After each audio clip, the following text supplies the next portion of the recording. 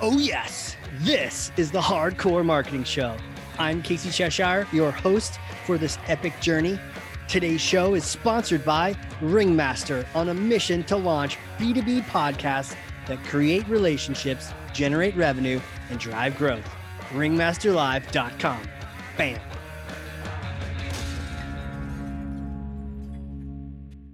Go. The train has left the station. I've got the coffee. I've got the energy drink. I'm literally caffeinated up. I am ready to go. And I'm going to need it for this interview today, for this conversation, because we have an absolute brilliant guest today. She is a total badass. Who is she, Casey? Marketing leader and thought leader, head of brand. We're going to talk a lot about brand. We're going to talk a lot about marketing, all sorts of good stuff today. She's a board member, an advisor, a mentor.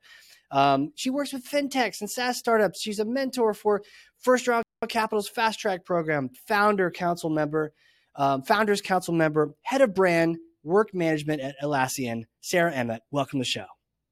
Thank you. I'm excited to be here. Man, you're just doing so much. I almost lost myself completely in your introduction. It's funny you say that. I had a fellow working mom kind of point the same thing out. She's like, I don't understand how you're doing this all. And I was like, it's the 80-20 rule. Give everything 80%, not 100, and then you can get a lot more in. Well, it's working. But I think your 80% is everyone else's 100%. So what I'm going to do is I'm going to stop talking and I'm going to pass you this. It's heavy for me, but I think you got it. Ugh. Okay, go ahead. Sweet. Take Thor's hammer, grab it. You know, grab Got it. You oh, wow. Oh, one-handed grab, ladies and gentlemen. This is fantastic. Confidence. Yeah, seriously. You just took Thor's hammer like a tennis racket. You're just like, let's go. So take Thor's hammer and right? Smash for me some kind of marketing myth, a bogus strategy, misconception. Set the record straight once and for all. Awesome. So this is one that has been really top of mind for me recently over the last 6 months. And it is the myth that creators and community and influencers are ancillary and a nice to have, not a need to have. And that's completely bogus. It needs to be at the very center of your marketing strategy from here on out. And paid ads, in my opinion, are quite frankly dead. And if they're not completely dead, they should certainly take a very back seat to your community, content creators, and influencer strategy and marketing dollars. Community, content creators, influencers should be at the center, but we've got it reversed. Why are things so reversed? Why do we have it backwards? Yeah. So I'll kind of unpack how I came to this conclusion based on our own data sets at Atlassian. So looking at one of our core products, so Atlassian's 3 core products are Jira, Confluence, and Trello. One of our core products, Confluence, we operate across all of them on a flywheel model. So you sign up for free, then you're introduced to more products and we upsell you. But it's very much an organic, based on word of mouth, based on the marketing flywheel approach. And in looking at those free signups for one of our core products, Confluence, there was a stark difference between the quality of signups that came in from paid ads versus the quality of signups that came in from organic content, video content from our creators, influencer program. It was astounding. I mean, it was like 11x the quality of these signups versus our paid ads. So pause right there, take that in. And if you are operating on a flywheel model, this is critical to understand where your best quality, signups are coming from. What are your best customers and what channels are they being brought in from? And it's not paid ads anymore. So in looking at the data set and understanding why, I kind of bucket it into 3 different standout areas: changes in tech, changes in trust, and changes in media consumption. So changes in tech. A year ago, or a year and change, there was a major change in iOS privacy, which damn near rendered paid ads ineffective and influencer marketing highly effective. So you add that with changes in Google, who have also started to optimize for user-generated content.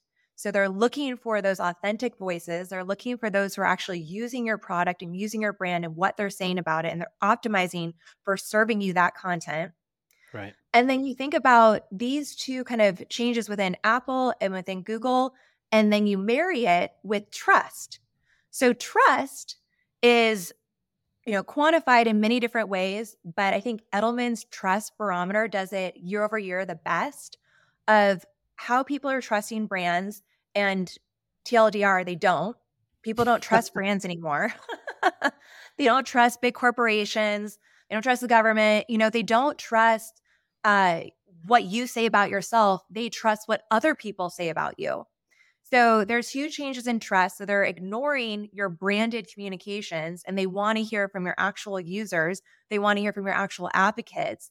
They want to hear from those who can stand up and, really put their name behind your brand. So not just celebrities. I mean, it's micro influencers. It's, your own executives and what they're saying about, thought leading pieces and changes within their industry. So that trust component is big. And then you think about the third big bucket, which is changing media habits. So think about our parents' generation. They're opening up a newspaper in the morning. That's how they're consuming their news. They're listening to the radio. Uh, that's not our reality anymore. What do you do when you wake up? Sadly, most of us look at our smartphone. We scroll the news through social media channels. So you're looking at your LinkedIn and you're getting the content, you're getting your news served to you that way for your industry. You're not opening up the newspaper and reading about it. So when you think about those change in media habits and then the paid ads that are being served on those new, changing media, people have ad blockers. Anyone who's like Gen Right. Z and below is like, absolutely not. I know what you're doing. They're savvy. People know what we're being marketed to now, and they Totally. don't want it. I've paid for YouTube Red since it's been like, and you know what? That $12 a month is 100% worth it. And so when I see friends watch an ad on YouTube, I'm like, are you kidding me?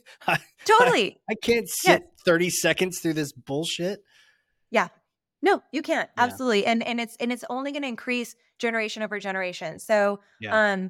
being ahead of it now and realizing that people not only have those ad blockers, but they just don't believe what brands have to say anymore, Right. is I think at the crux of why you see what we saw, which is our paid ads were getting shitty signups and our authentic user generated content.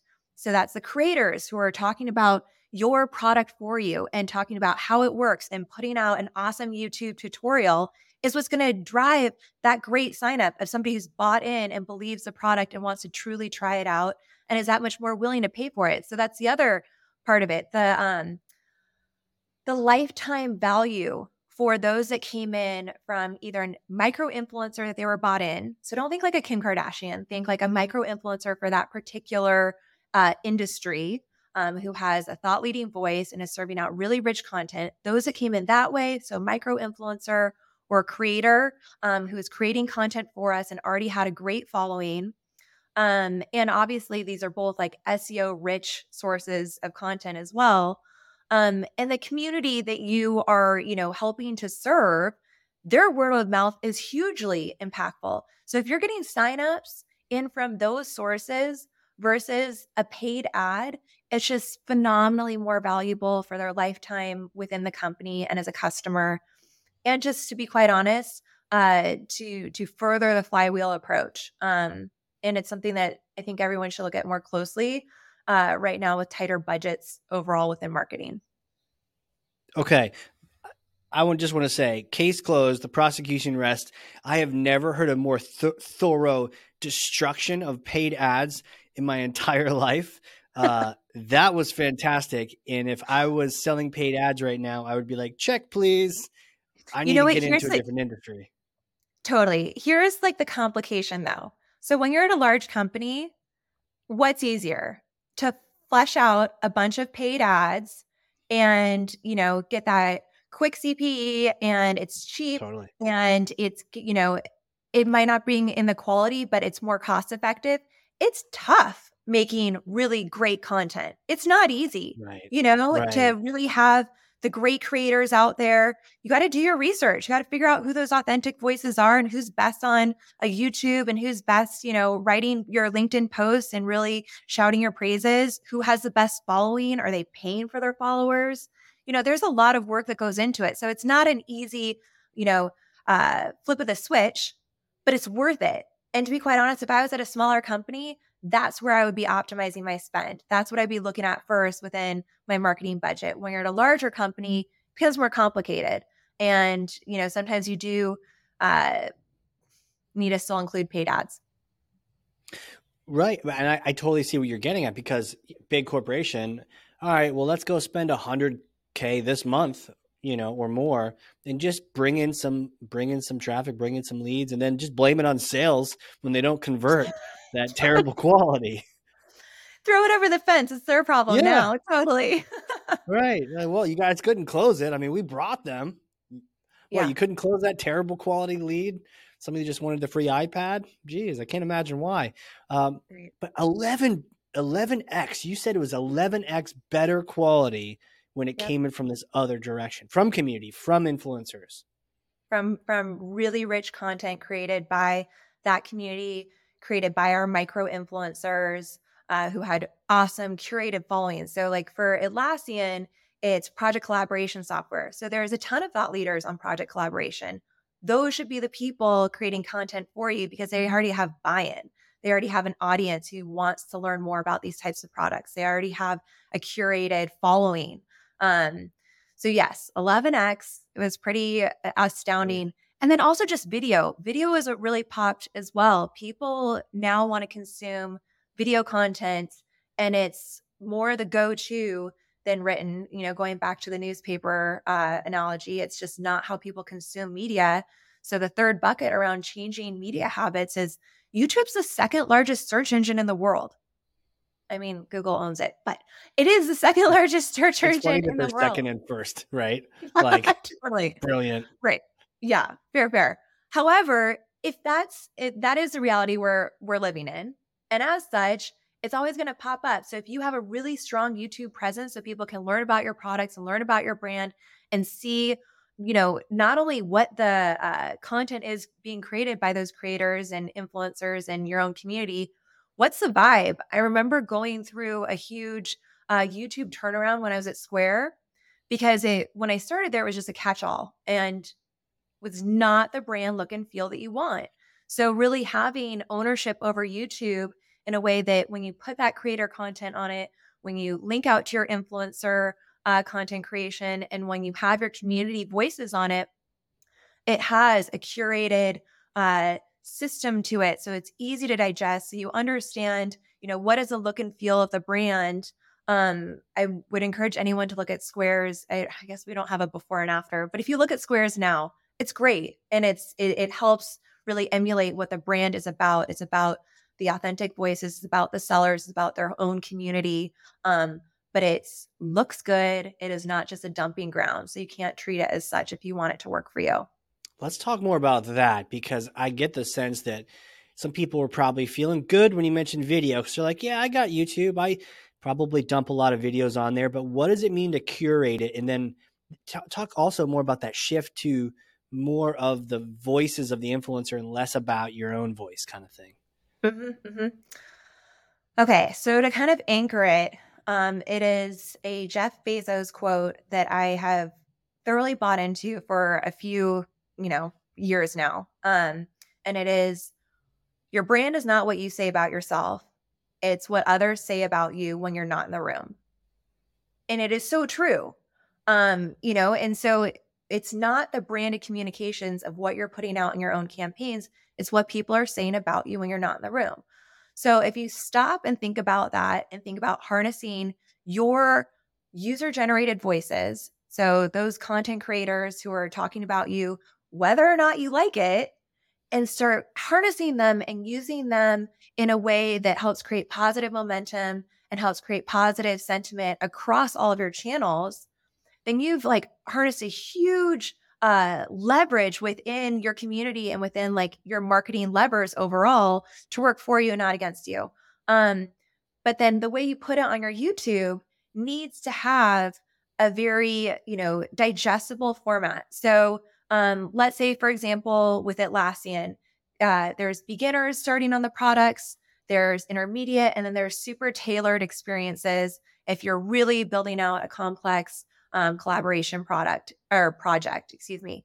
And then we also have them by industry. So if it's for marketers or if it's for HR, and you want to have that same tailored experience on your YouTube, you want to be able to go to it and say, okay, I know how to navigate through this to get the best out of this channel and have it not, like you said, be a dumping ground where it's people are like, okay, where do I go to? It needs to be this, Yeah. you put the same attention to it as you would with a user journey on your website. So, what's your website? There's a branded look and feel. There's a, key messages. There's journeys, built into it so that Yeah. you're leading people down the path and it should be treated the same way. Dang. This is so good. Real quick, you mentioned flywheel a couple of times. What does that mean to you in terms of marketing? Number one, it means word of mouth. So for Flywheel to work, you need to have strong community, strong word of mouth, and positive sentiment around your brand because you are not relying on sales and you're not relying on that more sophisticated handheld motion to really get people into your product and using it. You are relying on there being enough strength in the product. So oftentimes the flywheel approach works best for product-led growth companies and models. So Square was that way, Atlassian's that way. You need to be able to just get in the product and have an awesome experience right away and then share it and talk about it and say, this is why you should sign up for free. So flywheel to work, word of mouth, positive sentiment, strong brand presence. And so what's funny about that is oftentimes with product-led growth, people think, oh, marketing is, a very small percentage of your dollars overall, which is true. You're spending more of your dollars Sure. in research and development and in building the product itself. However, within those marketing dollars, having that brand be super strong is critical because otherwise, let's say there's a crisis in the product, like there's an outage or, there's just been a huge malfunction of some sort. If you don't have strong voices out in the community still singing your praises, your positive sentiment on social is going to plummet. And then people aren't going to want to try it because then when they go to look and research about you, they'll see all this negative sentiment. They had a huge outage, tech is down, don't try them. You need to still have a strong brand presence in using those user generated voices, the community, the creators. So your volume of content about all the positive stuff that you've done and all the positive attributes of your product are out there. So when crisis hits, you still have a really great volume to like counter it. If you Yeah. don't have that volume when crisis hits, you're going to stay in the negative for your sentiment for a year and a half. I've seen it Ouch. happen. It's bad. Yeah, but it And happens. I mean, what happens when negative sentiment is there for a year? Nothing good, right? I mean, Your growth slows. Your uh, your flywheel slows. I mean, because you don't have that positive word of mouth. right. So that's kind of why I'm like,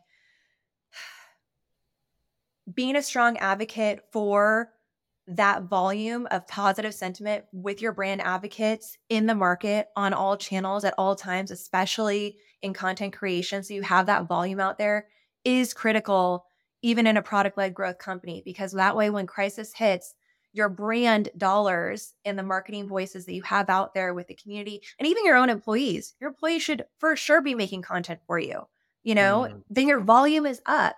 And so you've spent your dollars well so that when crisis hits, you're still operating, in the positive and not, trying to dig your way out of a dig your negative way out. crisis. What's the best way to empower these micro creators, these influencers, micro influencers, like to make content for you? Yeah. Right now, Atlassian just started its first creators program, which I'm really proud of. And to be, quite transparent, it's a scratch my back, I scratch yours. They are very much also trying to build their following, their presence, their thought leadership, stature within the community, within a certain space, for us, it's, tech and product collaboration. For Square, it's, within different industries. So you would have a micro influencer within retail who really want to be seen as a thought leader in that particular sector. And we give the tools, we give a brand guide, we give some structure towards like different attributes and talking points that we really want to hit home. We give them, how to use the new features that are being released, or talking points around how the business can change should you use X product. But Jeez. that's it. Yeah. I mean, you give them a foundation, but the reason that it actually cuts through the noise and the reason that it works better than paid ads is because it's their own voice. I mean, I've seen creators take kind of, the playbook, and when they make it their own and they build out a totally different use case and say, this is how I did a marketing campaign using Trello and Confluence together.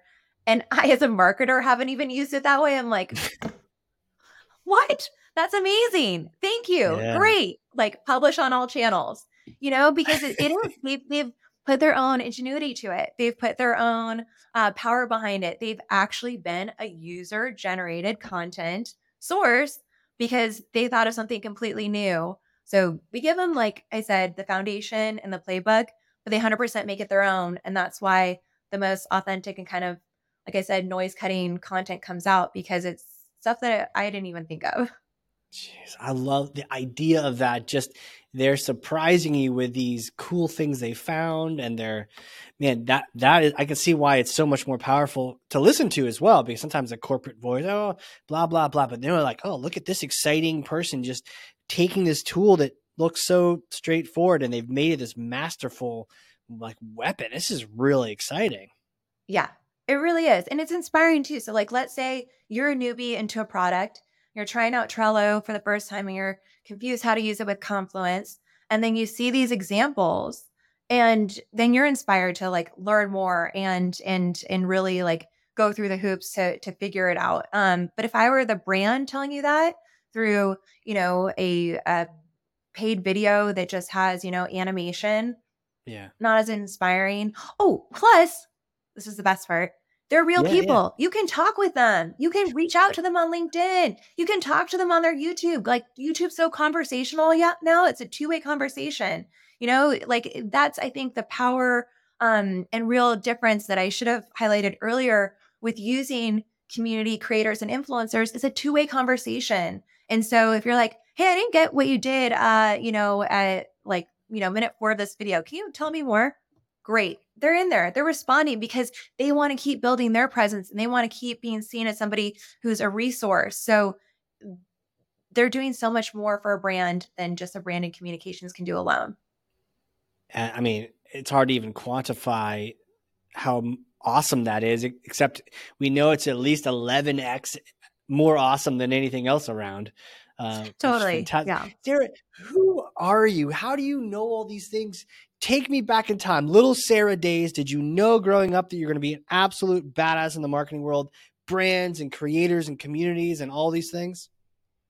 No, but I would say the creativity part of me has been something kind of brought out early. My grandmother, who helped take care of us when we were little, was a actual artist. So Oh, she cool. did watercolor and pastel, and would make that very much a part of our after school activities. So we had extra art. That's what she loved to do, and so she's like, "We're sitting down, we're doing it." And so it became something that not only I naturally liked, but I valued really early on. And I think, one of the biggest crises in our education system now is stripping things like art and music and the arts overall from being part of our core curriculum, because it is so critical to have that right brain developed. And it makes you a better business person, because this is, such a hot topic now. AI cannot be as creative as human. And that Right. is what I think is going to be the most exciting part of this next, future of marketing, is not what AI can do and how it changes, but what it's going to push us as humans to do. I think we're going to see a phenomenal phase of creativity. And, what I hope is even more like a renaissance type of inspiration and push for all of us. I think we've gotten real lazy in what we're producing, and the creative that I see often now from B2B brands is like, let's be honest, pretty stale and easy to just pass over. I Super think we're going to stale. see some Yeah. really exciting stuff. because we're going to be pushed to do so. We're going to be pushed to stand out and be more creative. So little Sarah, yeah, very much liked being creative. I think where that kind of got married with what you're seeing now is growing up in a house with a lawyer, and thinking that was also part of my path. I did undergrad is pre-law. I Saw went and that. worked in law firms to figure out if I wanted to go to law school. I quickly figured out I did not. But I still think kind of that rigor and appreciation for doing your homework, doing your due diligence, uh, pulling things apart and figuring out like what is the reasoning behind them and what's the data set behind it. So it's just not marketing for marketing's sake, or Yeah. like I said, just lobbing onto an influencer because anyone else is doing it. I'm doing it because that's what the data is telling me is the most impactful. If it were the reverse, I'd be doing that, because you need to Yeah. rely on actually what's working and what's meeting your objectives and what's moving the needle. So I think that rigor of kind of legal expertise of pulling things apart and being, really diligent, and then marrying it with creativity, is kind of what you get today. And then hopefully somewhat of it with a sense of humor. Yeah. And so now you're at Atlassian. You've been in a lot of really cool companies, and this continues. And you're head of brand. You're in work management. I mean, talk to me about what are you excited about? The creators and YouTube. What projects are you most excited about right now at Atlassian? Yeah, I'm most excited about our shift to really putting community at the first. So we've had a huge community, and obviously I've probably dropped that name or the word community like 50 times in this podcast. Totally. But we've had it for a while, but now really starting to harness it and use it for our brand led efforts, I think is so critical, and I'm so excited about it. And it's something that Square did for a really long time. So I'm excited to bring over kind of the way that we attacked brand at Square, and I shouldn't say attacked, the way that we brought to life brand at Square, and doing so with Atlassian. So for Square, using those, customer voices and the sellers is what we call them, those who use the Square products in their retail operations and online. Um, in all of our brand marketing communications was always at the foreground. So you would see them in the videos, you would see them on splashy billboards, and you would see them, using our YouTube. So taking that over here, and focusing on community first, I think is what I'm most excited about, and it's bringing forth that like Jeff Bezos quote. Yeah. I guess he gets a few things right these days, huh? Mr. A few Bezos. things. He's got a few things Well, she's going going to be in on the news for correctly. something terrible now, and I'm going to want to like swallow the fact that I was quoting him. We'll edit it out. We'll be like, that was a quote by a famous entrepreneur. No. Yeah. Nope, nope. We still get it. We still get Amazon Prime shipped in a day. It's magic. Man, okay. So you're doing that same kind of. I mean, because you were running marketing there too at Square, so it was like the idea of bringing that experience now to Atlassian, but man, customer voices. You can't fake that, right? Like, do Yeah. you find that there's anything? Is it actually okay that the quality isn't so high, or do a lot of the creators just they have that high quality as well on the recording side? No, that's a great call out. That's why it's hard, because the quality isn't always there. You have to Yeah, give a playbook, you have to work with them, you have to make sure you have voices that are speaking at the right pace and hitting the right high notes and have the right following. It's not simple. And that's why paid ads are an easy turn on approach, because the creators in the community and creating that user generated content that's going to be super effective doesn't happen on its own. So it's more handheld. What we're getting to now is a more systemized way of doing it so we can scale. yeah, And Microsoft has like, hit it out of the park with that. I mean, they've completely scaled all of their creators, community and influencers. We're not there yet, but we're going to get there. But that's why it's not as easy, because you do have to have that layer of involvement and sophistication before just publishing their content. that's that balance. But I do get the sense that I've seen a lot of larger organizations lowering their quality to try to match more of the lower quality of the influencers who are trying to raise their equality. So it's interesting. Influencers are trying to look better, and then the corporations are like, let's look a little bit more human here. So it's a weird balance they're trying to. It's like a Yeah. seesaw. Yeah, that's a fair call out. So I'll say, Upwork has been doing it well with like the right balance between their community, and their like big Okay. brand campaign around changing the way we work now. And Melissa Waters, their CMO, spoke about that recently in Adweek. And to be fair, I did not lead marketing at Square. Lauren Weinberg is the CMO there, and she's terrific. So I Good need to make point. sure Good that point. we call I that just out gave you a correctly. field And she promotion. too. Pardon? I just gave you a field promotion. Yeah, totally. Um, she too, I think, did a really nice balance of having the great polished look for the brand and using those faces of the community and of the sellers in it, and then matching it with the community voices their own, which are not going to be as polished. So you're right, it is a balance, and it's interesting to see some trying to play up and some trying to play down. But I think the important part about community is that it's not as polished. Otherwise, people aren't going to be bought in, and then we're back to square one of them being seen as paid ads, and then it's all a wash. Right. Right. Huh. Well, my next question is a bit of a hypothetical question, if you're ready for it. Go for it. Okay, I may or may not have a time machine here in New Hampshire. So let's say next time you're in Boston, you come visit, get some lobster, get some beer, hang out in the time machine, right? Now, it's a particular kind of time machine, though, because it goes back in time and you get to visit yourself 4 days after graduating with that pre-law degree. What do you tell yourself? You can have a conversation with yourself. You can tell yourself anything you want. What kind of things would you tell yourself? Um, I would tell myself to make sure you know your values going into any endeavor.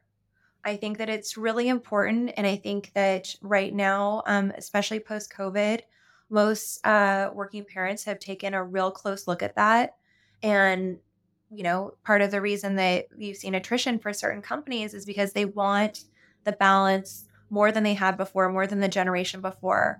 And so I think even at an early age, knowing your values prior to having a family would have been important too. The values of having space and time to travel, the value of having space and time to dedicate to philanthropic and nonprofit efforts and really giving back to the community. I think that if you set out saying, like, I want to be volunteering X amount of hours each month because that is important to me, you will do it.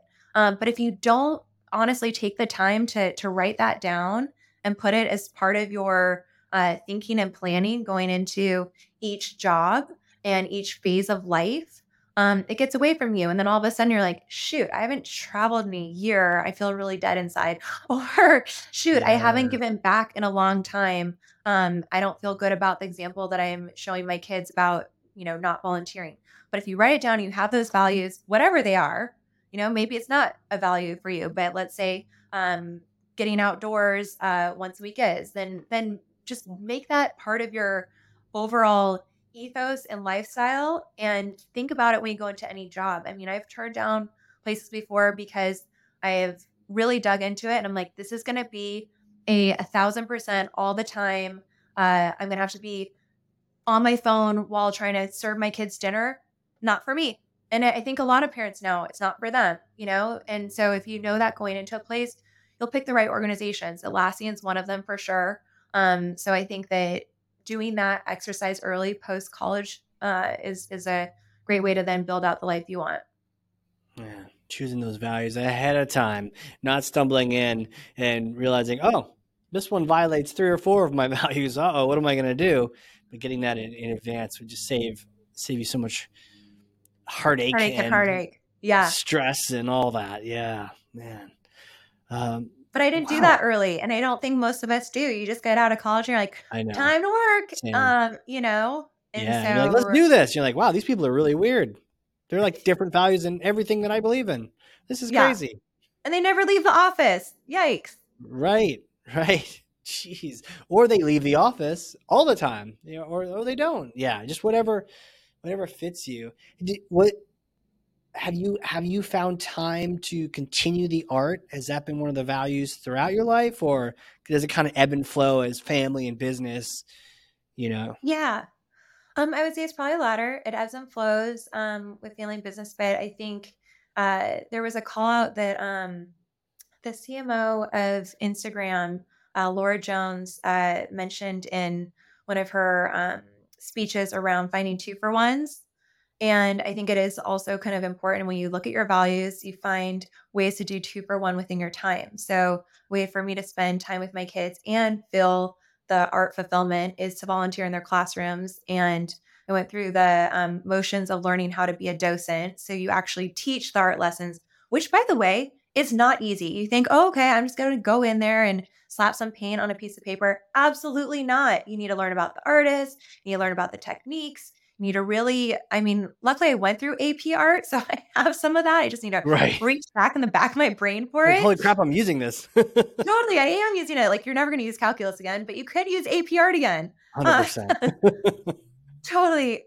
So finding that two for one. So then I get time volunteering because otherwise they don't have art in the classroom.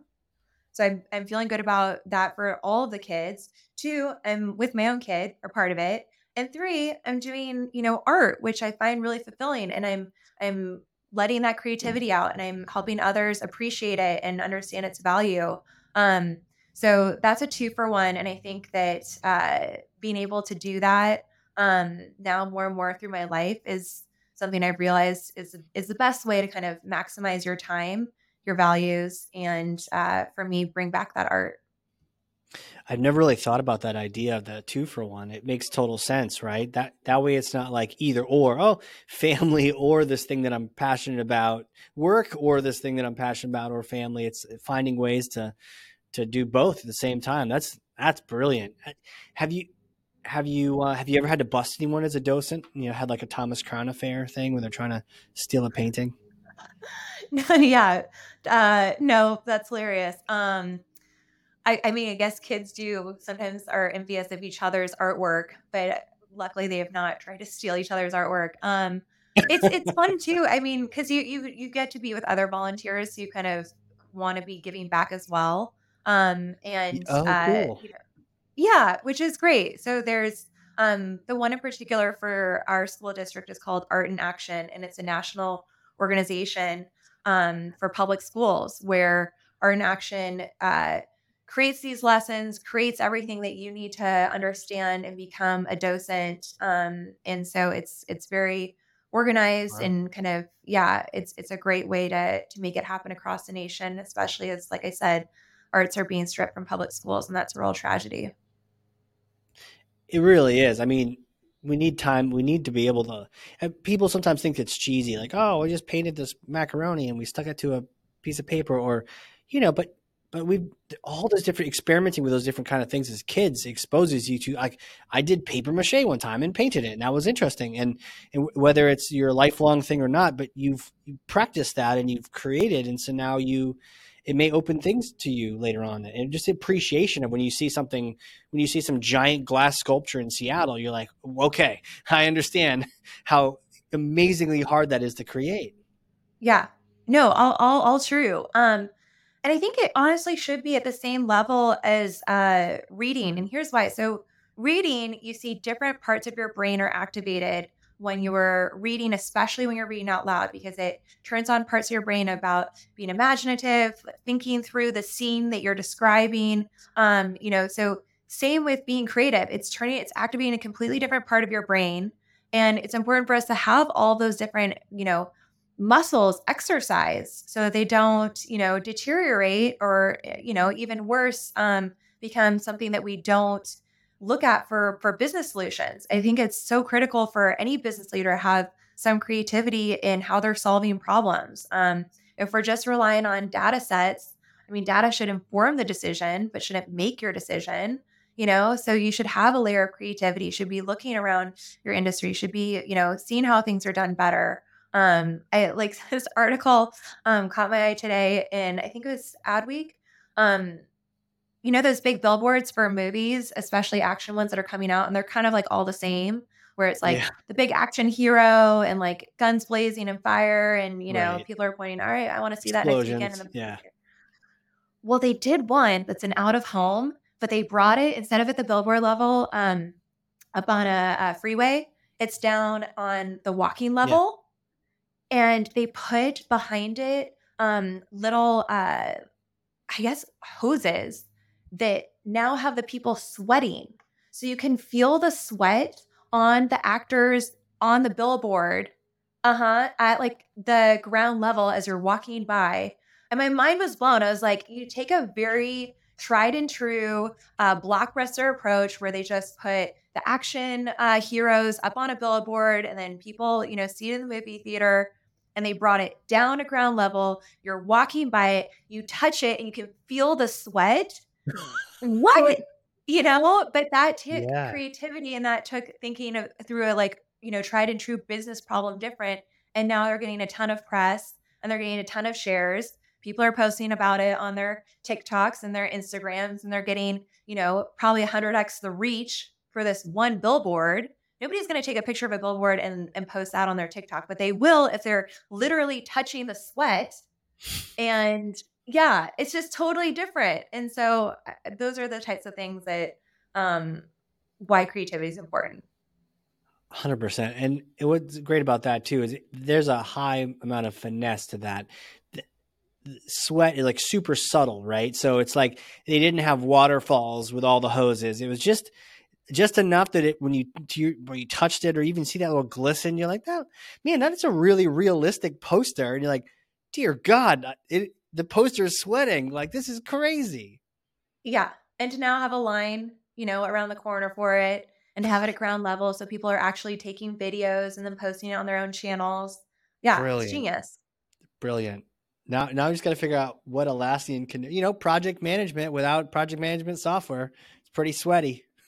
Yeah, I agree. I know it actually did get my wheels turning. Like, how can we pull this in to excite B2B marketing? Because B2B is still B2C at the end of the day. We're all Yeah. consumers, we're all people, Right. even, decision makers for IT, they're still people and they're moved by creative that stands out. So yeah, I agree. Amazing. Well, Sarah, thank you so much for coming on here. You have crushed myths better than anyone I can remember of having crushed myths. You're doing a great job. I feel like I could talk to you all day. We just scratched the surface on creativity. So I have to have you come back at some point and talk more about that. But thank you so much for coming on here.